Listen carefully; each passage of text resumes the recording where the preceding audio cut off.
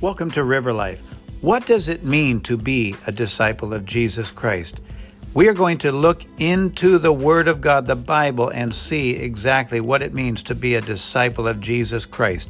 A life that is filled with a relationship with Jesus, walking in the power of the Holy Spirit, being free and setting others free through the gospel of Jesus Christ to the glory of God. So let's go ahead and look into what the Word of God says this morning. Be encouraged, be strengthened in Jesus' name.